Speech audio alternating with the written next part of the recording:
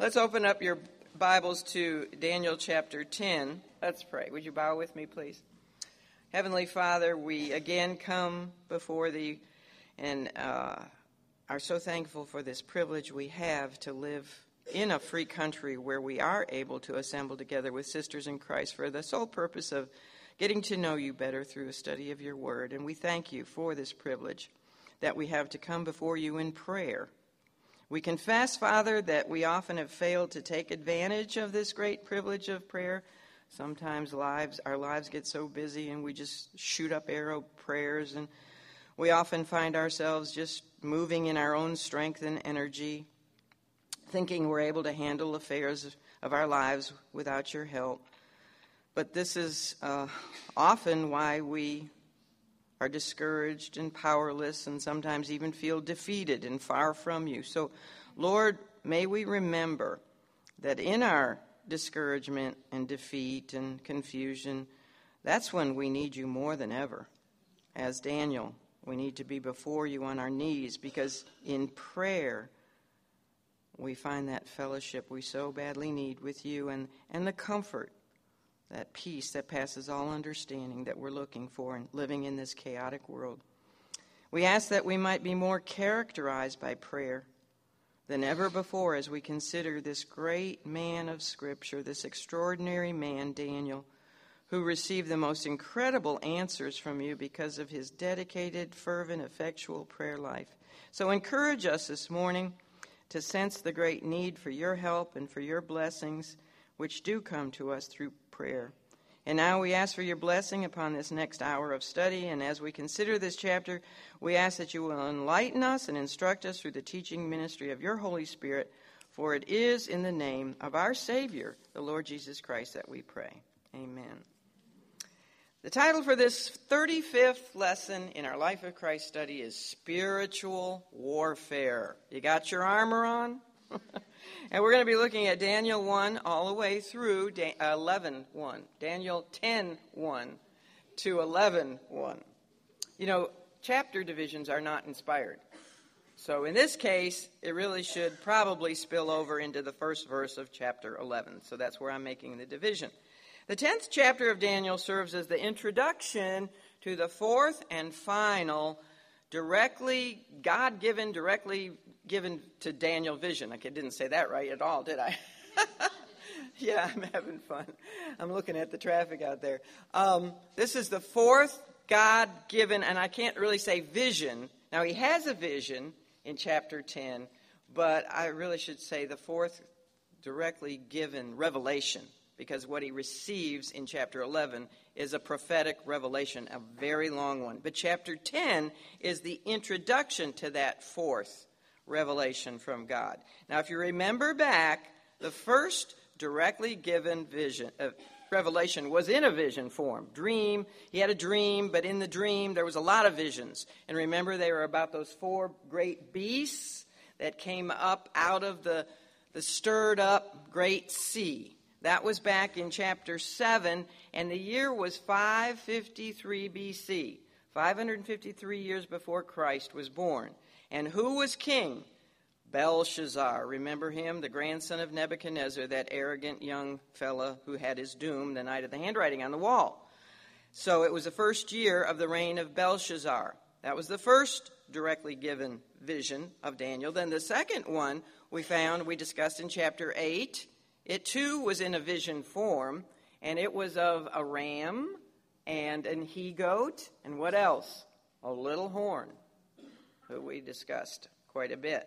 That was chapter 8, and the year was 551 BC, and Belshazzar was still king. It was the third year of his reign. The third visit that Daniel had from heaven was while he was awake. He was actually still on his knees praying when Gabriel touched him and gave him the next revelation, which was the great 70 weeks prophecy. What year was that? Well, that was the year 538, roughly 539, 538 BC. It was now we had made the transition from the Babylonian kingdom to the Medo-Persian kingdom. They had taken over, and so it was the first year of the reign of Darius the Mede. He was king of Babylon. He's the one who threw Daniel into the lion's den that very first year of his reign. So those were the first three. And now the fourth final revelation, which is, by the way, the longest. It takes up 3 chapters, 10, 11, and 12. So it's the longest revelation, and it is the most detailed. It occurred in 536 BC. It is now the 3rd year of the reign of Cyrus. Remember Cyrus? He is the emperor of the whole Medo-Persian Empire. But by this time, Darius the Mede has died. He only reigned for about 1 year. He died, and then Cyrus became also not only the emperor of the whole empire, but he became the king of Babylon. So this is his 3rd year, Cyrus's 3rd year of reigning. And how old do you think Daniel is by now? Right. He's probably close to 90 years of age. So chapter 10, which is the subject of this lesson, is the prelude to this final vision. Chapter 11 gives us really the prophecies of this final vision, and there are many of them. And then chapter 12 gives us the prologue to the final vision.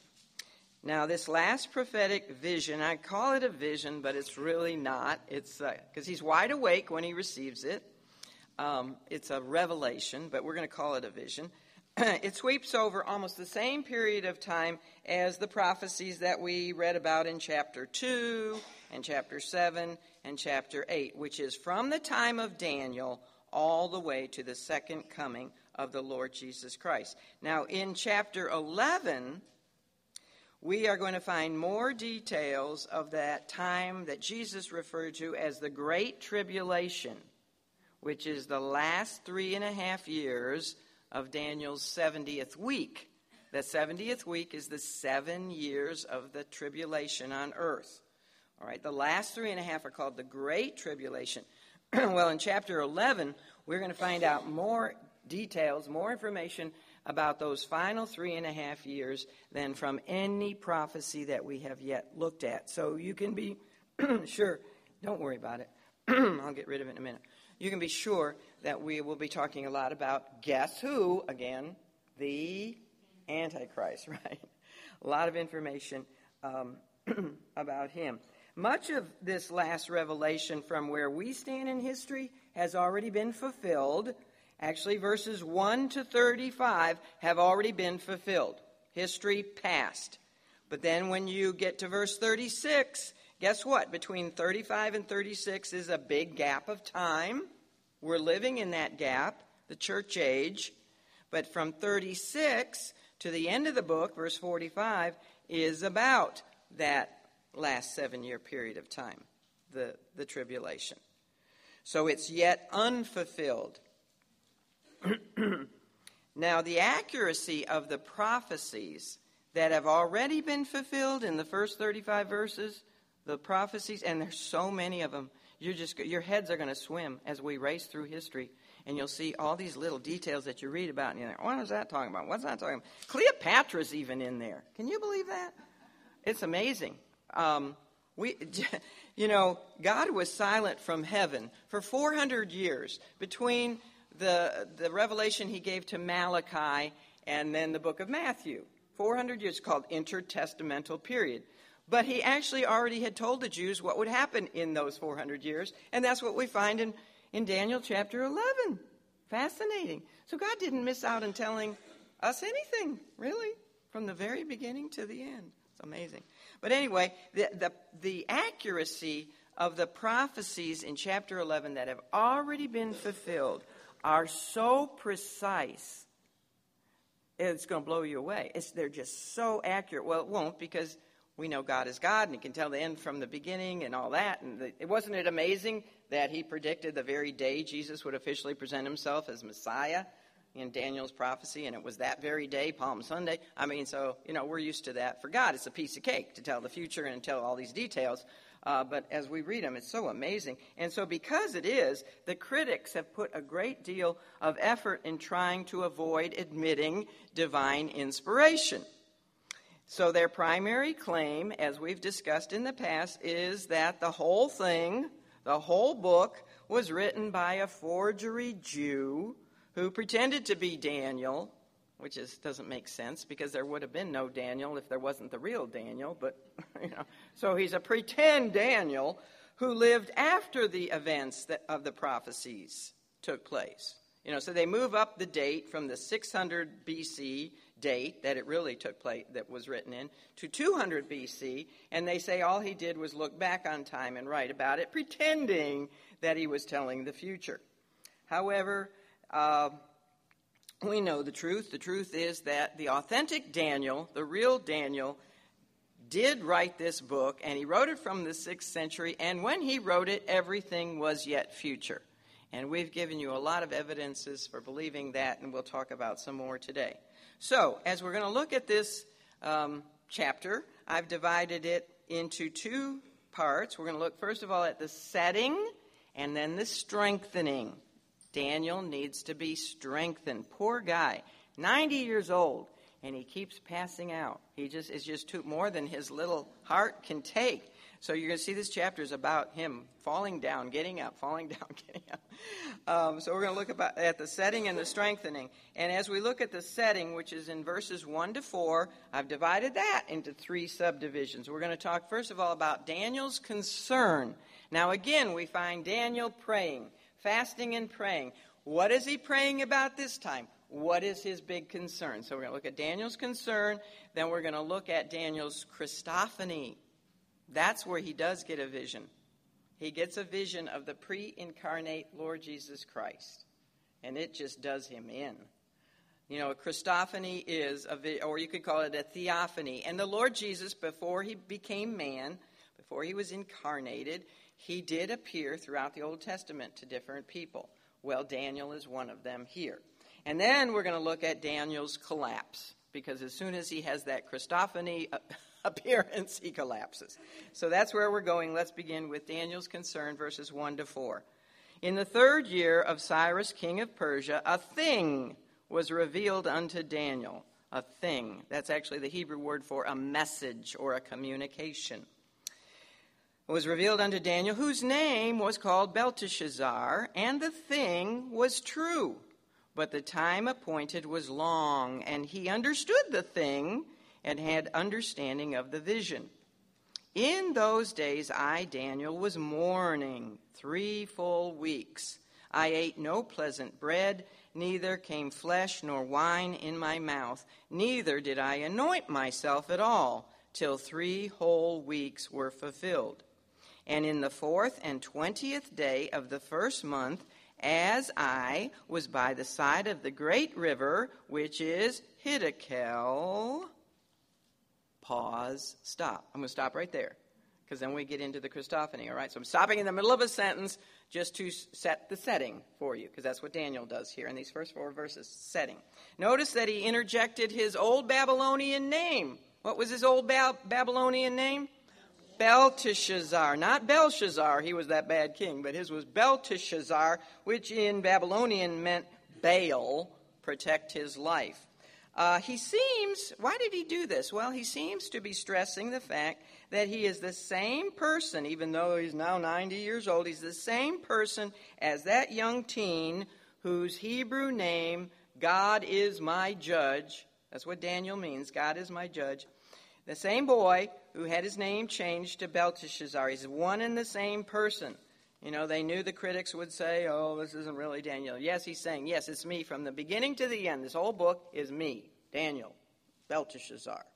Well, from the time setting given in verse 1, we know that approximately 2 years have now passed since Daniel was given the great 70 weeks prophecy. So if you want to write between chapter 9, that little white space, and chapter 10, 2 years have gone by. This is now 536 BC.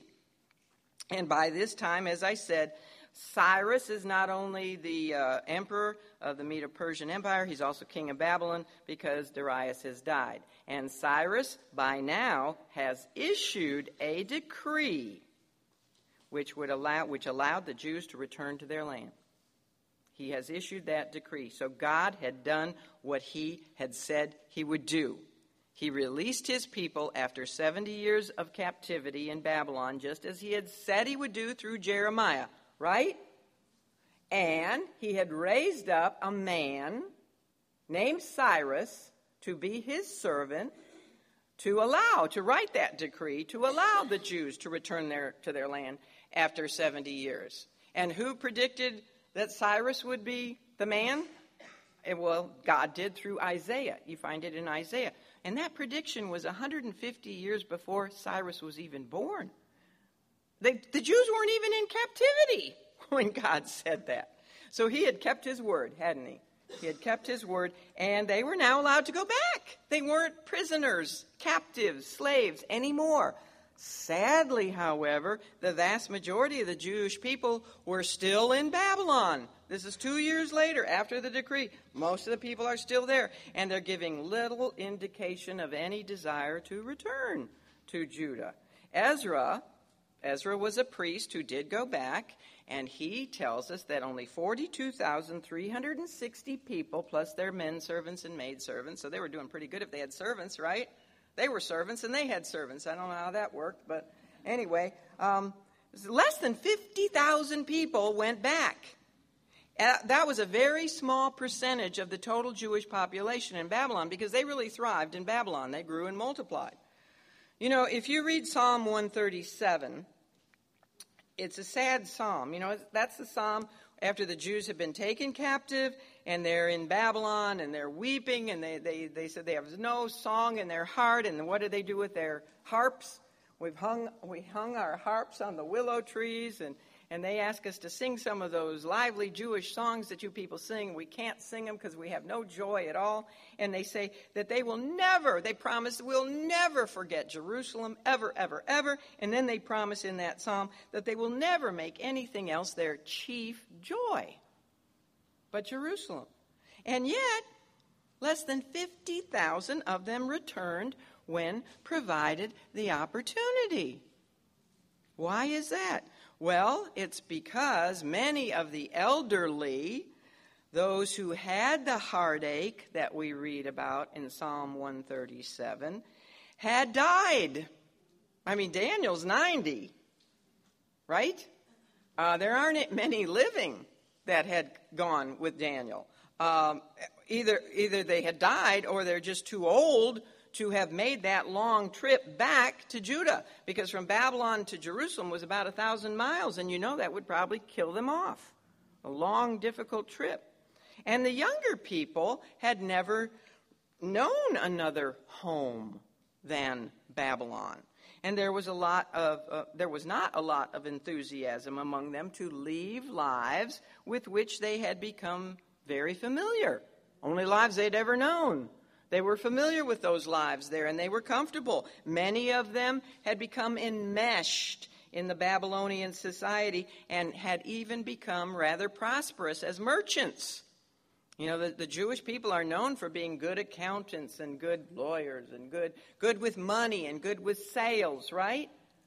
They are. They're just something special. And so they became prosperous.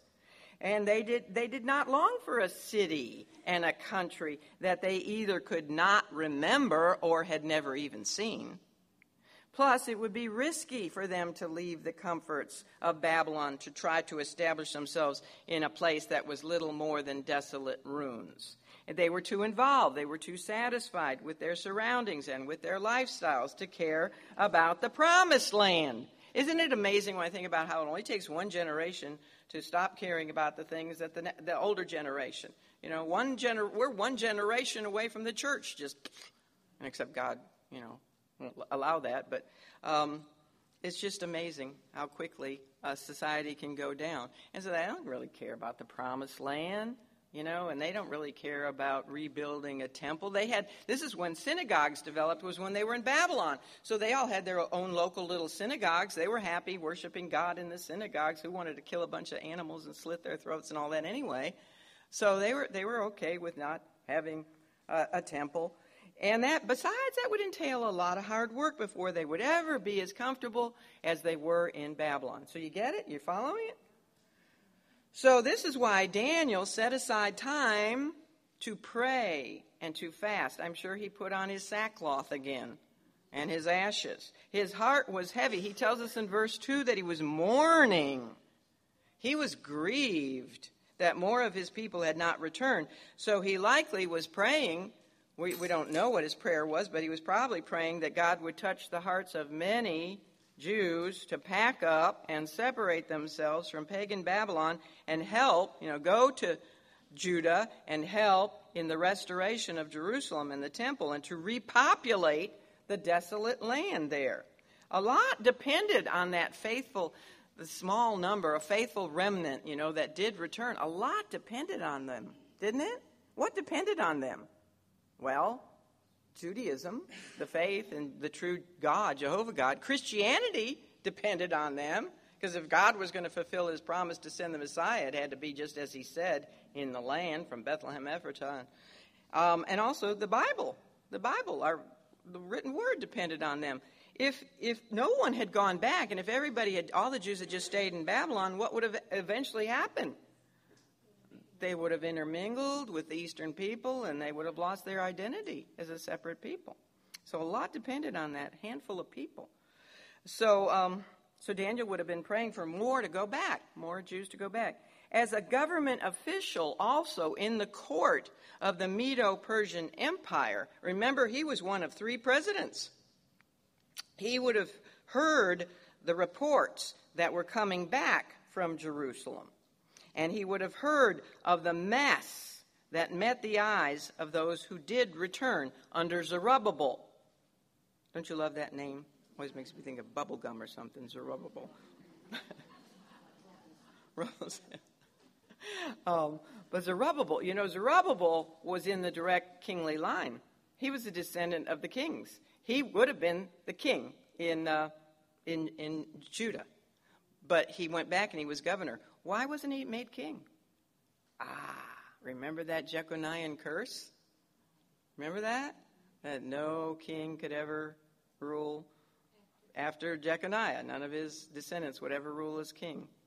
But there is one who could, because he circumvented the Jeconiah curse, because his father was not his blood father, it was his stepfather, yet he was still related to David by blood because of his mother, and that was Jesus, the only one who there's never been a king in Israel since they were carried off to Babylon. Do you know that? Never. Zerubbabel could have been. If you look in the genealogical record of Jesus, Zerubbabel is one of his ancestors. But anyway, he was a good guy, and he went back, and he was the governor, and with him went the high priest Joshua, another good guy.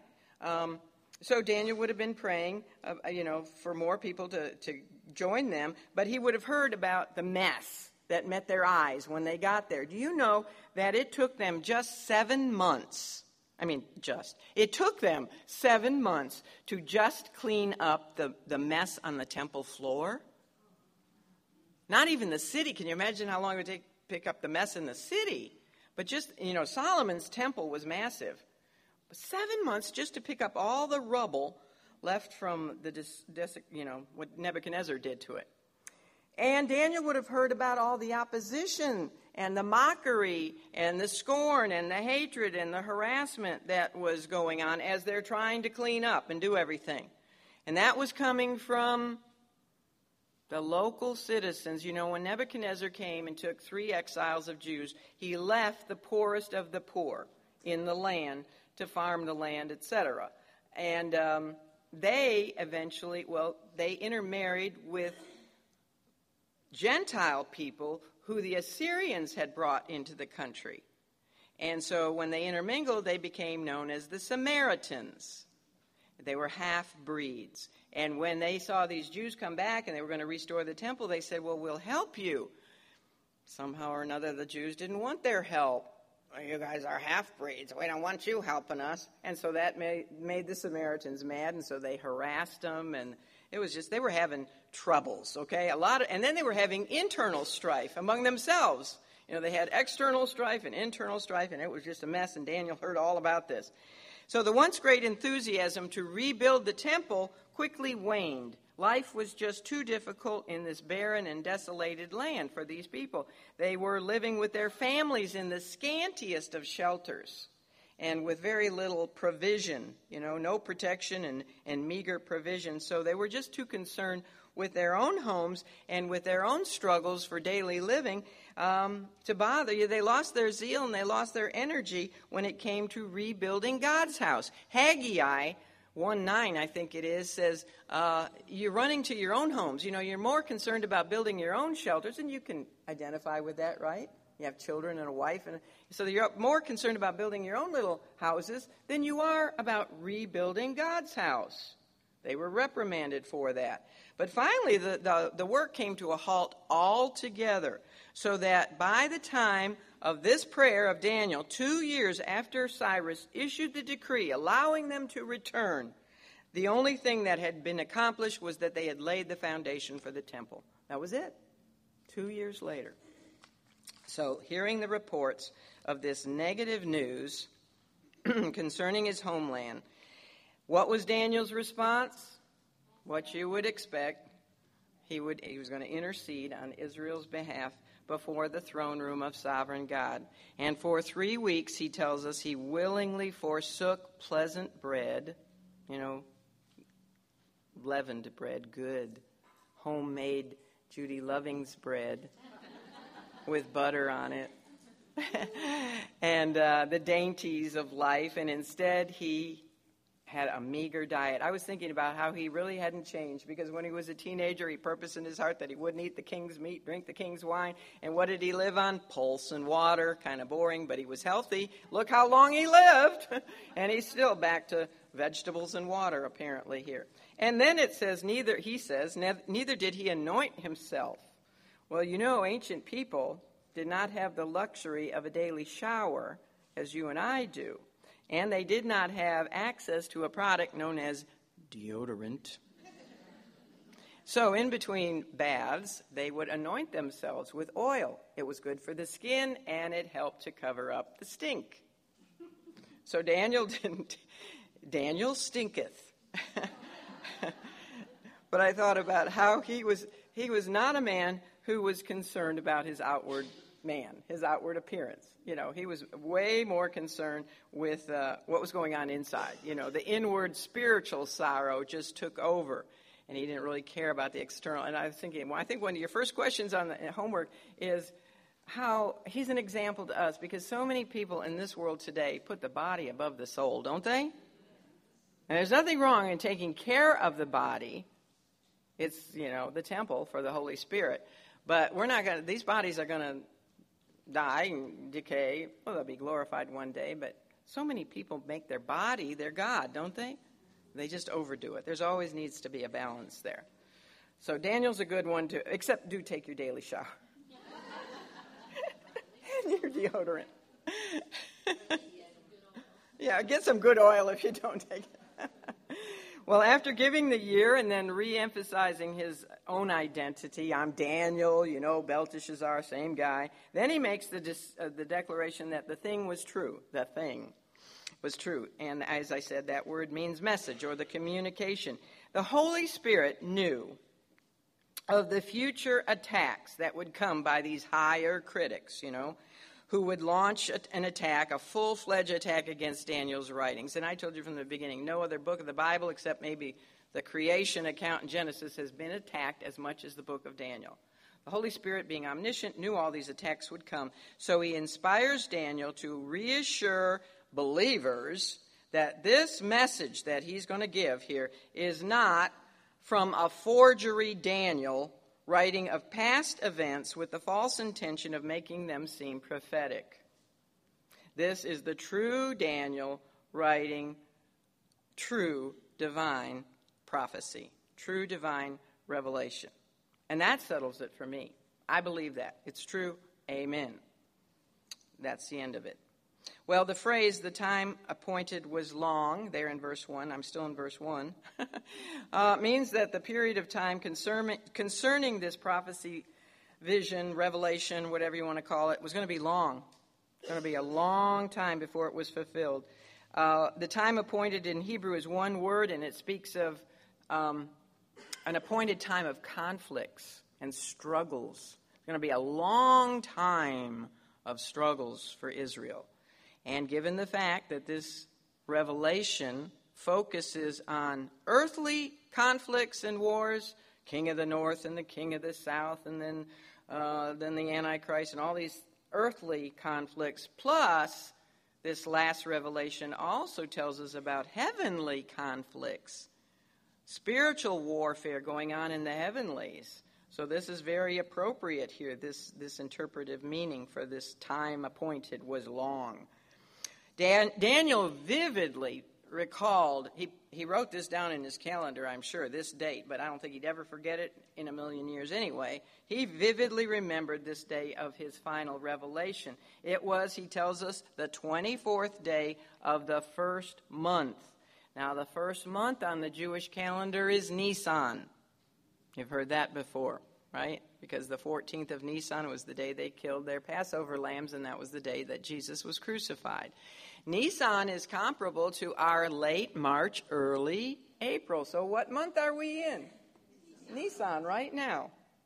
It was also the month when they did celebrate at least 3 Jewish feasts. There was the Passover on the 14th, and there was the Feast of Unleavened Bread, which started the next day and went for a week. And then there was also the Feast of First Fruits. The Feast of First Fruits was Sunday, the day the Lord resurrected. Unleavened bread was the day he was in the ground, because he was unleavened, he had no sin, But anyway, that's another story, but perfect.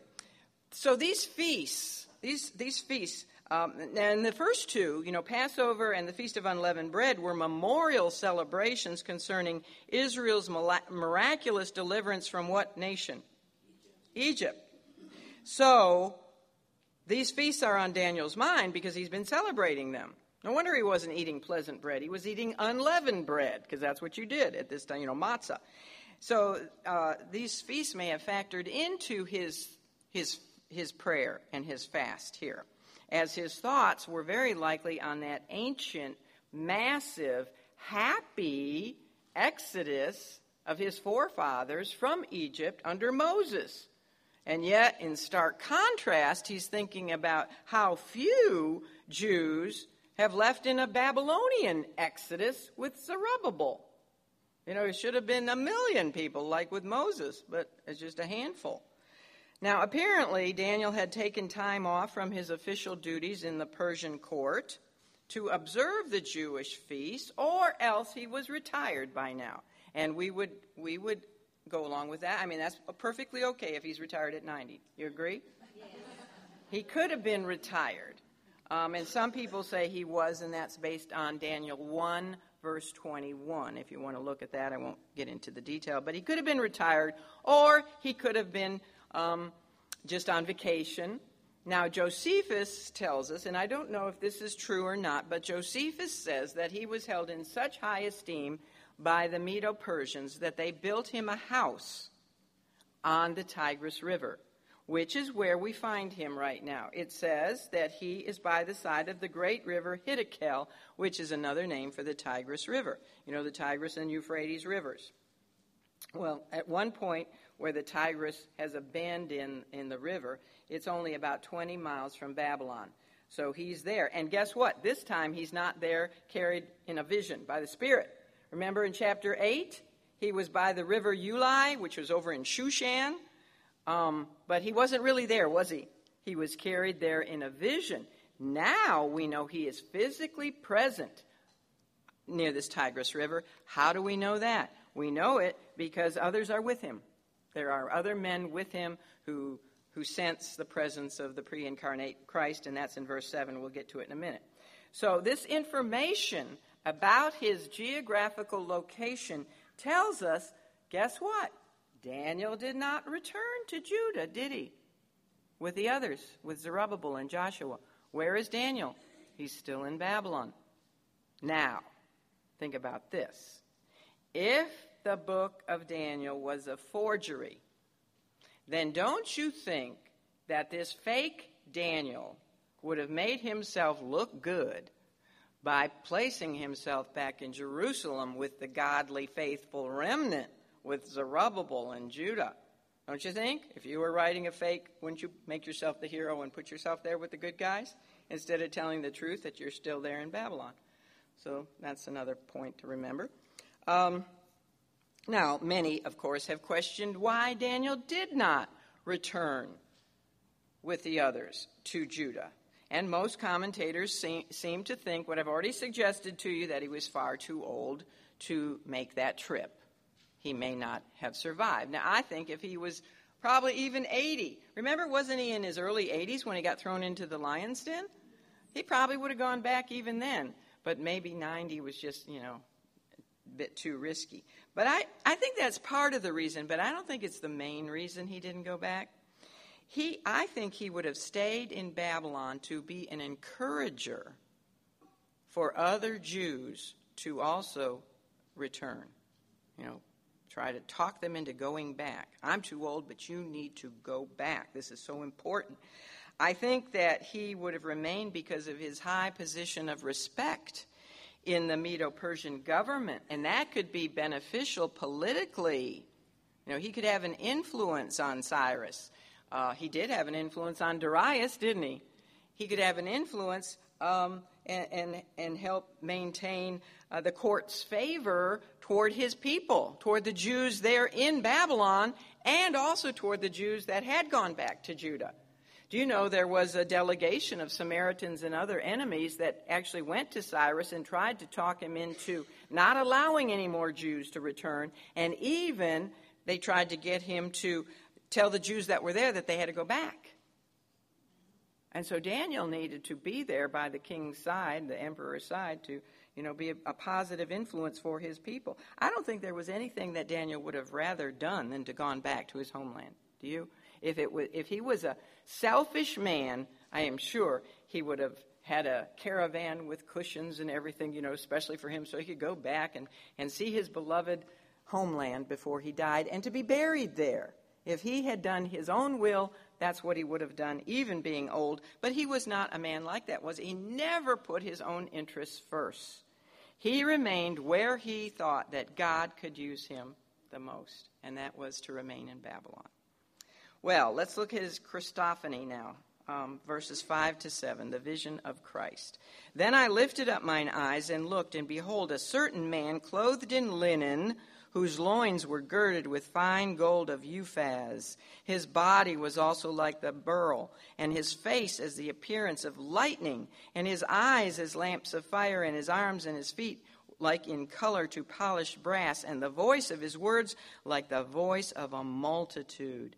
And I, Daniel, alone saw the vision, for the men that were with me saw not the vision, but a great quaking fell upon them, so that they fled to hide themselves.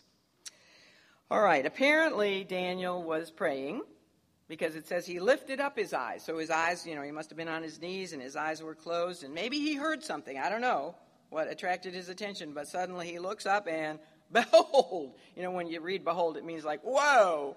Wow, there was a certain man in front of him. And the word certain means a single man, a man, one man standing in front of him. And this man was more awesome and more majestic than anyone he had ever seen, to put it mildly.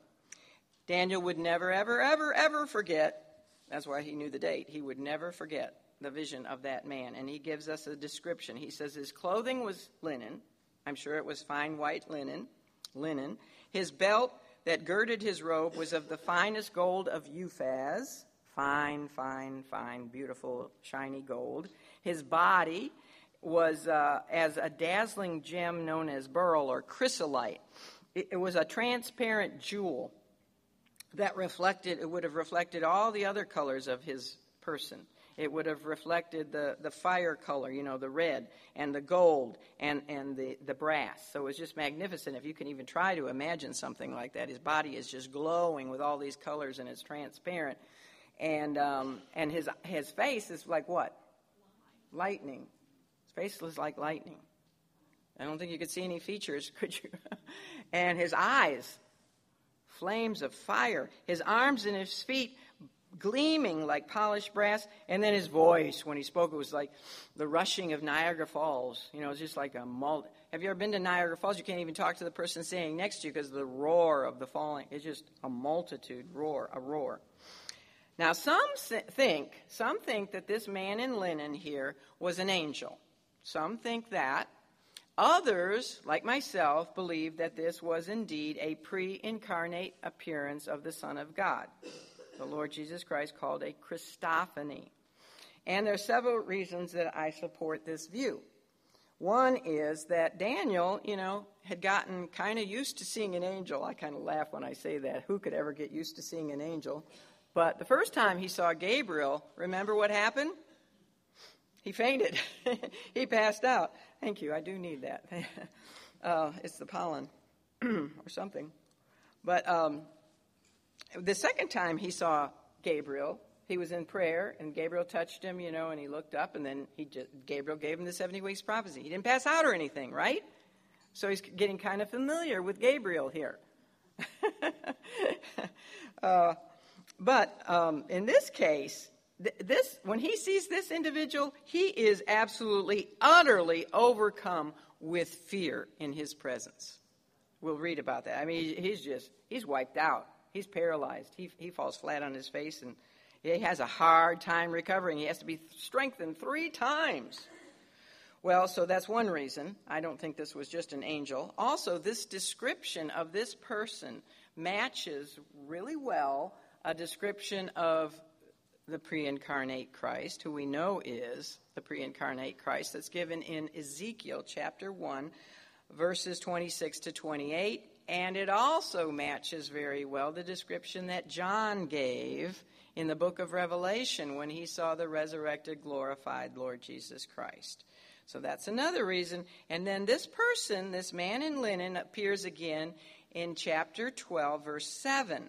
And when he does appear that time, he swears a divine oath that only God could fulfill. So that's my reasons, and you're welcome to disagree with me if you think it's an angel. All right, now Daniel alone saw him, but his companions, whoever he's with, these other men he's with, they don't see this Christophany or this angel or whatever. They don't see it, but they sense something, don't they? They sense the presence of something magnificent. Just kind of like Saul of Tarsus's companions when he was on his way to Damascus to persecute Christians, and he heard the voice of the Lord Jesus Christ from heaven, and whatever he saw was so bright it blinded him, didn't it?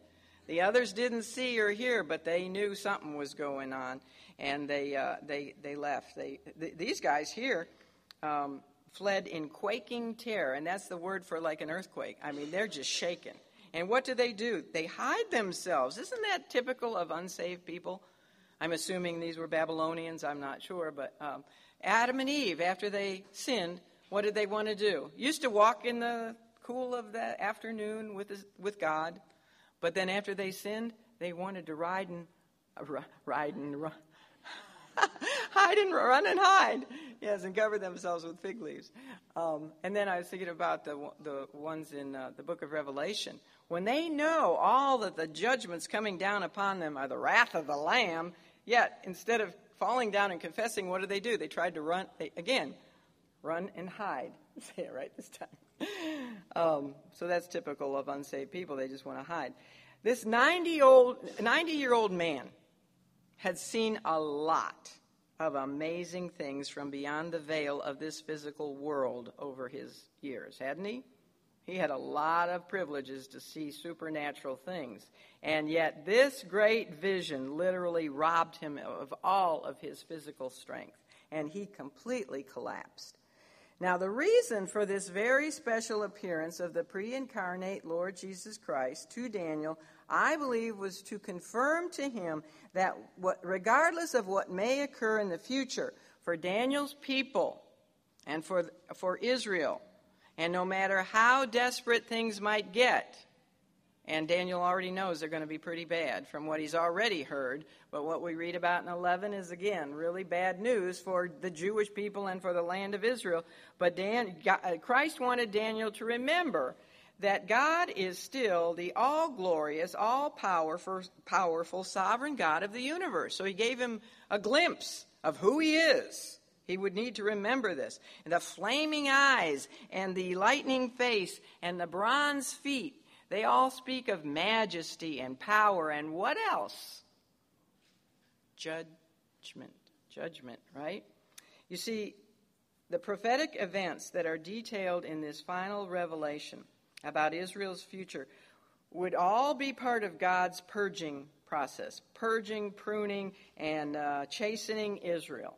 But in her latter days, he will judge her enemies, every one of her enemies. He will judge them once and for all. He will have used their evil for his ultimate good. He can take what man meant for evil and use it for his good. And what will be the good out of all of this for Israel? Her ultimate salvation, her national salvation when the Lord Jesus returns. So let's look at Daniel's collapse, verses 8 and 9. Therefore I was left alone, because everybody else with him, went running. I was left alone and saw this great vision, and there remained no strength in me. For my comeliness was turned in me into corruption, and I retained no strength. Yet I heard the voice of his words, and when I heard the voice of his words, then was I in a deep sleep on my face, and my face toward the ground. In other words, he passed out. When Daniel was left alone, because those with him had left, the sight of that great vision left him completely overwhelmed. He says, no strength whatsoever in him. And then he gives this funny expression. I don't know if he did or the King James people did, but his comeliness was turned into corruption. Don't you want to go out and use that to people? You say, and wouldn't that impress them? My comeliness was turned into corruption. What in the world? You know what that means? He turned as white as a sheet. That's all it means. All the blood rushed out of his face, and he just, white as a sheet. He had no strength. He says that, he repeats that. He retained no strength, and yet he was able to hear the voice of this one's words. And the majestic volume, can't imagine how loud it was, but the volume of the Lord's voice only further increased Daniel's terror, and he completely passed out. He says he was in a deep sleep with his face right on the ground. And it was while he was in this position of unconscious weakness that he received supernatural strengthening, which he needed if he was going to receive this revelation. He had to be awake, didn't he, to receive the prophecies. So let's look now at the strengthening. First of all, I'm going to read the longest part of our lesson this morning, verses 10 to 19. This is divine enlightenment. Start at verse 10. And behold, an hand touched me, which set me upon my knees and upon the palms of my hands. What kind of position is that? On all fours, right? On all fours. And he, the one who touched him, said unto me, O Daniel, a man greatly beloved, understand the words that I speak unto thee, and stand upright, for unto thee am I now sent. And when he had spoken this word unto me, I stood trembling. Then said he unto me, fear not, Daniel, for from the first day that thou didst set thine heart to understand and to chasten thyself before thy God, thy words were heard, and I am come for thy words. But the prince of the kingdom of Persia withstood me 21 days. But lo, Michael, one of the chief princes, came to help me, and I remained there with the kings of Persia. Now I am come to make thee understand what shall befall thy people. Again, this is for the Jews, not the church. What's going to befall thy people in the latter days, for yet the vision is for many days. It won't be fulfilled for many, many days. And when he had spoken such words unto me, I set my face toward the ground, and I became dumb. Not stupid, but speechless. And behold, one like the similitude of the sons of men touched my lips. Then I opened my mouth and spake, and said unto him that stood before me, O my Lord, by the vision my sorrows are turned upon me, and I have retained no strength. For how can the servant of this my Lord talk with this my Lord? For as for me, straightway there remain no strength in me, neither is there breath left in me. He's pitiful, isn't he? He's pitiful here. Then there came again and touched me one like the appearance of a man, and he strengthened me. And he said, O man, greatly beloved, fear not, peace, shalom, be unto thee, be strong, yea, be strong. And when he had spoken unto me, I was strengthened, and said, Let my Lord speak, for thou hast strengthened me. All right, again, as back in Daniel 8, verse 18, and again in verse 21 of chapter 9, a hand reaches down. There's Daniel, flat on his face, passed out. A hand reaches down to touch him in order to strengthen him, to lift him up, and to make him alert enough so that he can receive God's message. In this case, he's lifted up from a position flat on his face to be passed out, but now he's awake, but he's still not completely standing, is he? His knees are trembling, quaking so much that he doesn't think, his old bony 90-year-old knees, he doesn't think he quite has the strength to stand up. So he's just there on all fours, unable to support his frame. So the one who lifts Daniel, I don't believe this is any longer the pre-incarnate Lord Jesus Christ. I believe now this one, after Daniel passed out, the one who touches him is an angel, perhaps Gabriel. Gabriel had touched him before. And I say this for a couple of reasons. First of all, verse 11, he tells Daniel that he was sent with his message. The task of angels is that they're messengers of God. If this had been Christ, he would have come as God with his own message. Secondly, he says that he came the minute Daniel started praying 21 days earlier. God heard his message and he sent an answer, just like he did in Daniel chapter 9, except he was delayed for 21 days. Now, do you think there's any being who could delay the Lord Jesus Christ, the Son of God? No. So I think this here, it has to be an angel. And the angel calls Daniel a man greatly beloved, which is literally a man of preciousness. Remember, Gabriel had referred to him as that earlier, back in chapter 9, verse 23, and he does it again in verse 19. So 3 times Daniel got to hear that he was a man precious in the sight of God, that he was beloved by God. Why was he so precious to God? Well, because he pursued righteousness consistently throughout his life, didn't he? He was a man who just did not compromise on anything, even when there were much easier routes to take. He could have closed those windows instead of praying out in the open and avoided being thrown in the lion's den, but that was not Daniel. This old prophet was beloved in heaven because he was sincere with God his whole life. And he mourned not only for the sins of his own people, but he mourned for his own sins. Because he so much knew the holiness of God, he saw how far short he fell from God's glory. And as a prayer intercessor, he engaged in God's battle with evil. We find him praying so much of he spent 3 times a day. He spent a lot of his life in prayer, didn't he? What an example. He was used by God because he made himself available to God. It's that simple. I hear people say, well, I want to be used by God. All right. Make yourself available. Say, here am I, Lord. When Paul got saved on the road to Damascus, what's the first thing he said? Lord, what would you have me to do? Here I am. Make myself available. It might be scary. He might take you out of your comfort zone. But if you want to be used by him, just be there. Say yes.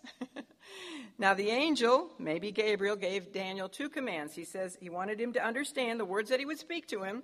And secondly, stand up. Stand up, old man, which Daniel did. He did. But it says he stood trembling. Seeing that he was still trembling, then the angel said, fear not. And he proceeded to tell Daniel that God had heard his words from the first day, that he had set his heart to understand. See, Daniel was always seeking more understanding, wasn't he? Because he wanted more enlightenment, he got more enlightenment. So he was setting his heart. I want to understand. Why didn't more Jews go back? What does this mean for your overall plan, Lord? I want to understand. I want to still understand those other visions even better. So please give me more revelation. God heard that, sent this angel with a message. However, he was detained for 21 days by the prince of the kingdom of Persia. So the question is, who is this Persian prince? Well, let's look at it. Since no mortal, meaning a human being, can possibly withhold even one angel for 1 day, much less 2 angels for 21 days, this cannot be just a mortal being, a human, right? Can't. Remember in the days of King Hezekiah, just one angel, smote 185,000 Assyrians in one night. Angels are powerful. No person could withhold an angel for even one night. All right, so we know that this isn't immortal. Also, because of the fact that this Persian prince was trying to prevent a holy angel from fulfilling God's will, we know that this being was evil. He's against God's will. So he's not immortal and he's evil. Furthermore, because Michael is called chief prince, and he's also called Daniel's prince, and we know Michael is an angel of the princely rank, then we know that this being, because he's called a prince, is also an angel, an angelic created being. However, because he's evil, what does that mean? He's one of the fallen. He's a demon or an evil spirit, whatever you want to call him. He's an evil angel. He's one of the third part of the angels that fell with Lucifer when he rebelled against God. We also learn that this prince had been assigned to promoting an anti-Semitic influence in the minds of the various Persian kings, because Persia was now the current Gentile empire of the world, right? Medo-Persia, but by now the Persians were more dominant than the Medes. On 3 different occasions, Jesus referred to Satan as what? The prince of this world. And Paul referred to him as the prince of the power of the air. He stole dominion from Adam, didn't he? He usurped dominion over this earth and over the heavenly atmosphere way back then, and he has had dominion. He also has a kingdom, the kingdom of darkness, and his kingdom is very well organized. You know, when God created all the angelic host, he created them with a hierarchy of positions. And in Scripture, we know that they're called thrones and dominions, rulers, authorities, principalities, powers, strongholds. We know that there's archangels, and there's seraphim, and there's cherubim, and there's zoan, which are living creatures, and there's kings, here Persian kings and princes, all kinds. I mean, there's a whole hierarchy. And that's how Christ created them, and Satan maintained that same hierarchy with his fallen angels. So Daniel now, perhaps for the very first time, was learning from Gabriel that there is an unseen, ongoing spiritual warfare in the atmospheric heavens. I don't know if Daniel ever knew that before, but he certainly finds out here. Paul wrote about this truth, didn't he? Warning Christians, for we wrestle not against flesh and blood, but our warfare is with what? Principalities and powers and the rulers of the darkness of this world and spiritual wickedness in high places. There is, do you believe that? There is a spiritual warfare. I mean, I believe there's evil men. I don't have any problem knowing there's evil men and women in this world, so what's the big deal to know that there's evil spirits too? The Persian prince of whom Gabriel spoke had dominion in the heavenlies at that time, because below on earth the Persians were the dominant power over the people of God, over the Jews, over Israel. In time, the prince of Greece, if you look ahead at verse 20, the prince of Greece, the fallen evil demon of Greece, would take over, because the Greeks would replace the Persians in the times of the Gentiles. So Daniel learned why an answer to his 3-week fast and prayer had not come right away. You know, he had been used to getting answers to his prayers pretty quickly. When he went on that 10-day diet, only 10 days, and he looked great, much better than the other guys, right? He and his 3 companions. Remember when he needed that dream that Nebuchadnezzar wouldn't tell anybody what it was? And if they didn't tell him, everybody's going to be chopped in little pieces. And he got that dream immediately after praying, didn't he? And then in Daniel 9, he's still in the middle of praying. He's still in his prayer when he gets the answer. So he's used to getting fast responses. So after 3 weeks, he must have thought, what's going on here? But he prevailed, didn't he? He kept on praying. But now he finds out why. You know, sometimes answers come to our prayers. They come right away. They come directly, Even sometimes maybe while you're in the middle, like that insect collection. I always think of that with my sister running out of the bathroom with my 10th insect. But that came right away. I was still praying. Sometimes answers to prayer are direct and they're swift. Sometimes they're denied. Didn't Paul pray 3 times for the thorn in the flesh to be removed? But God didn't remove it. He said, no, it's good for you. You need to be humbled, Paul. Sometimes answers are disguised. Have you ever had a prayer answered, but you didn't even recognize it as being answered right away? Like Paul, I don't know if this is a real good example, but he wanted to go to Rome, and he prayed that he could go to Rome. When he did, it was in a prison ship. He was a prisoner. Might not have been the way he had wanted it, but sometimes they're disguised. Sometimes they're direct. Sometimes they're denied, and sometimes they're disguised, and sometimes they're delayed. And that they may be purposely delayed, like when the Lord didn't go immediately to Lazarus. Why? Because there'd be more glory for everyone if he waited 4 days. So sometimes they're delayed because it's the direct will of God. Other times they're delayed because there's this spiritual warfare going on. And the latter is the situation here in Daniel chapter 10. Now, God immediately had heard Daniel. I mean, he even knew what Daniel was going to pray about before Daniel prayed, didn't he? He knows what we have need of before we even ask. But so he immediately heard, but the delivery was delayed. And it was because this battle between Gabriel and the prince of Persia. In fact, this battle was so long and it was so fierce that Michael, mighty Michael, I love Michael. He is called the chief prince. He's the only one in the whole Bible who we know is an archangel. Some speculate Gabriel might have been, but it's never said that Gabriel is. But Michael is an archangel. When that trump blows and there's a voice of an archangel, who do you think that might be? Michael? Oh, I don't know, but probably. Michael is a mighty angel, and he was sent to assist Gabriel. But even then, this Persian prince was pretty strong. And I got to thinking about, Persia is today modern-day Iran. That guy is still active up there, isn't he? Because Iran today is the number one sponsor of terrorism in the world. And they don't pull any punches about wanting to annihilate God's people, the Jews, and to wipe Israel off the face of the map and throw in all the Christians while they're at it. So he's very much active. Anyway, so even with Michael in the battle, Gabriel, all he was able to do was slip through the evil forces and that warfare to get down to Daniel to give him his message. But then he tells Daniel, I got to return to the battle.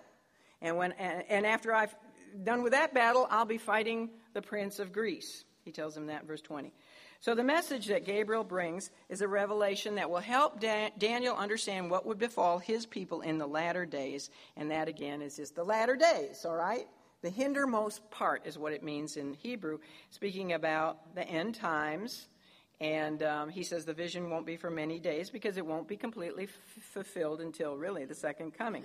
Well, after hearing Gabriel, Daniel turns his face toward the ground. I don't think he passes out this time because it doesn't say a deep sleep, but he just down on the ground again, and he's totally speechless. He can't talk. He's overwhelmed not only by the great vision that he had seen of the pre-incarnate Christ, he's also overwhelmed by Gabriel's announcement that he would be hearing more news about Israel's future, which didn't probably excite him too much because what he'd already heard was always bad news. Until the very end it was good, but in between, and he was probably hoping when the Jews went back, it wouldn't be long and there would be the kingdom. The Messiah would come and the kingdom, etc. And all he does is keep hearing about all these years and years and years of more persecution and troubles. And so that he's overwhelmed by that. Furthermore, he's probably overwhelmed about this spiritual warfare that's going on that maybe he had never known about. And so he's just totally speechless. But again, he's strengthened because the next thing he knew, one who resembled a man, touched him on the lips. Now, I don't know if this is still the same angel, if this is another angel. It gets really confusing here, but another angel or the same one touches him on the lips, and he's able to speak again. And then he tells this being who touched him on the lips, poor Daniel, he says that vision, that great vision of my glorious visitor has just left me in anguish so that I have no strength. I don't know about anguish, but I just have no strength in me. I'm a wreck. I'm not only old, but I just can't handle this in my weakened state after 3 weeks of fasting. Why didn't you do it at the beginning of the fast, And then he asked his benefactor, how such a servant as him, how can I, a servant of the Lord, a mere human being, speak to you, another servant of the Lord, but from the supernatural world? How is this? I don't get how I can talk to you. And then he confesses again that he has absolutely no strength, not even any breath left in him. So once more, one appears in the appearance of a man and touches Daniel to give him strength. And he speaks, and he gives Daniel some reassuring words. He tells him again that he's greatly beloved. In other words, you don't have anything to fear, Daniel. Don't you know who you are in the sight of God? Stop being so overcome. God loves you. He's not going to hurt you. Fear not, he says. And then he says, shalom, peace. You don't need to be upset. You have peace in your heart. And then it's kind of like he's reprimanding him because he says, be strong and be strong. Get yourself together. Pull yourself together, Daniel. Get that old Daniel, that old resolved spirit. Be courageous. The word courageous is included in that meaning. Be strong and be courageous. And as soon as the angel spoke those words, Daniel got his act together. He pulled himself together. His strength returned. His inner strength returned. And he resolved that he was going to trust God no matter what. And so he's ready, finally, he's ready to hear the message. And with that invitation, he says, Lord, speak, for thou hast strengthened me. So now that Gabriel, or whoever it is going to begin his message to Daniel, which he prefaces very quickly, we'll end with this, he gives him a little bit more information about the spiritual warfare. So let's look real quickly at verses 20 to 11:1. Then said he, knowest thou wherefore I come unto thee? And now will I return to fight with the prince of Persia.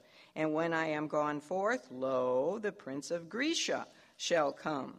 But I will show thee that which is noted in the scripture of truth. And there is none that holdeth with me in these things, but Michael, your prince.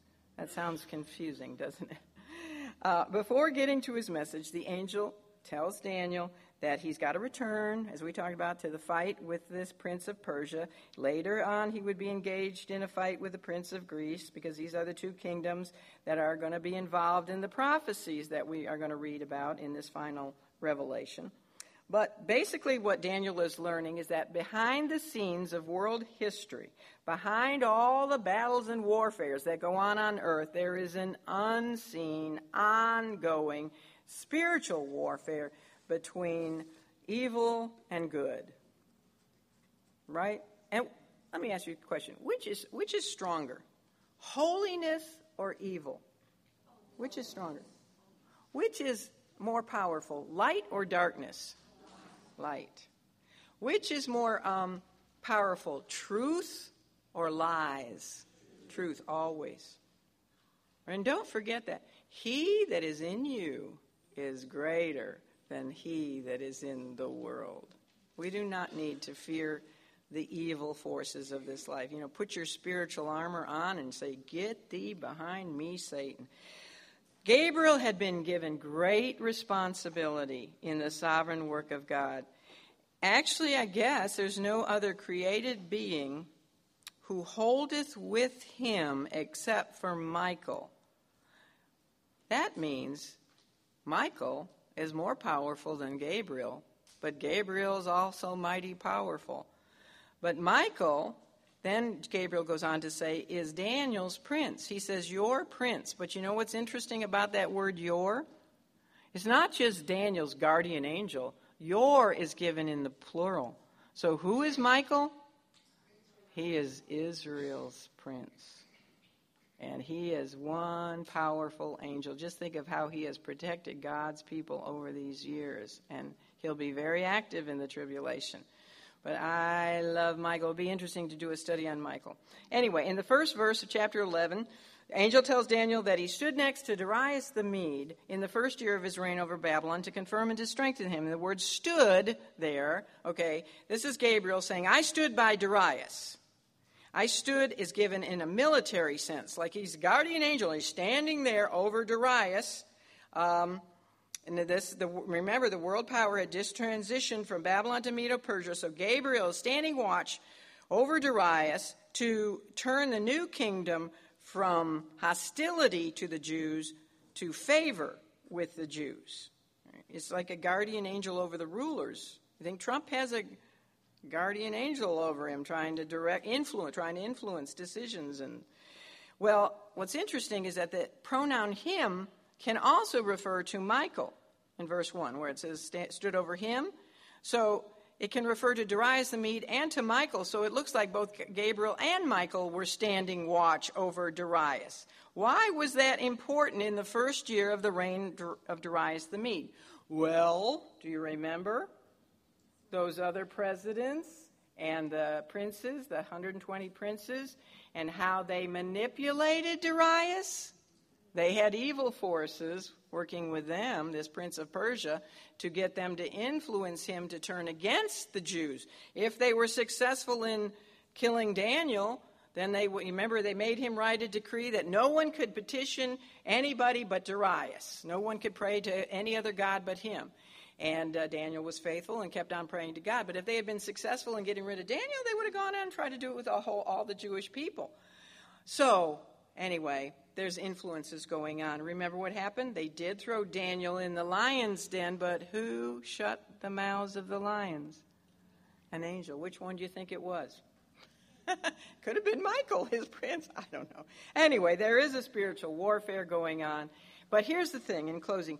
You know, Daniel, when he went to prayer, he wasn't praying about angelic warfare. I know people can get caught up in praying down strongholds and, praying about this angel and that angel and, Lord, hold the angels back. And you can get caught, and there are movements about all that, spiritual warfare, that sort of stuff. But Daniel didn't pray about that, did he? He didn't even really know about it. He prayed about matters that he knew were God's will.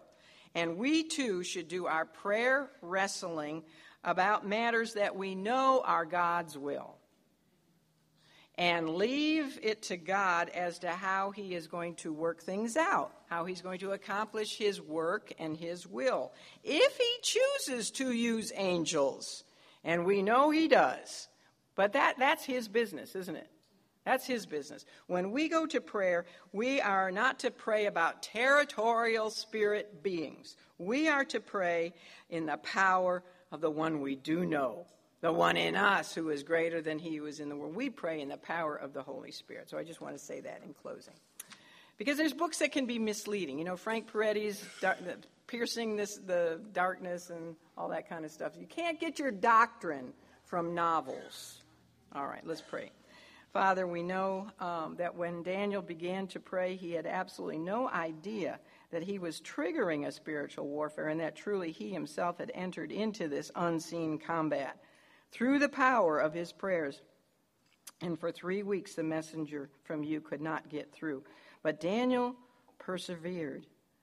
He didn't know why his prayer was not being answered, but he prevailed. He kept on praying. So thank you, Lord, for the lessons we have learned this morning, that unanswered prayer does not imply that you don't hear, but sometimes unanswered prayer can directly be attributed to satanic influence. So knowing this, may we realize even more the need for perseverance in our prayer lives. And Father, we just thank you so much for the patience of your people. I know I've gone over time, but thank you for this lesson on spiritual warfare and, again, the wonderful example that Daniel sets before us. I ask now that you would give us all a wonderful resurrection season, that we would be a testimony and tell people, remind people, it's not about Easter bunnies and Easter eggs and all that foolishness, but it's about the resurrection of the Son of God. Wonderful. Most wonderful event that ever happened. And please, in 3 weeks, bring us all back safely. For we ask these things, Jesus, in your blessed name. Amen.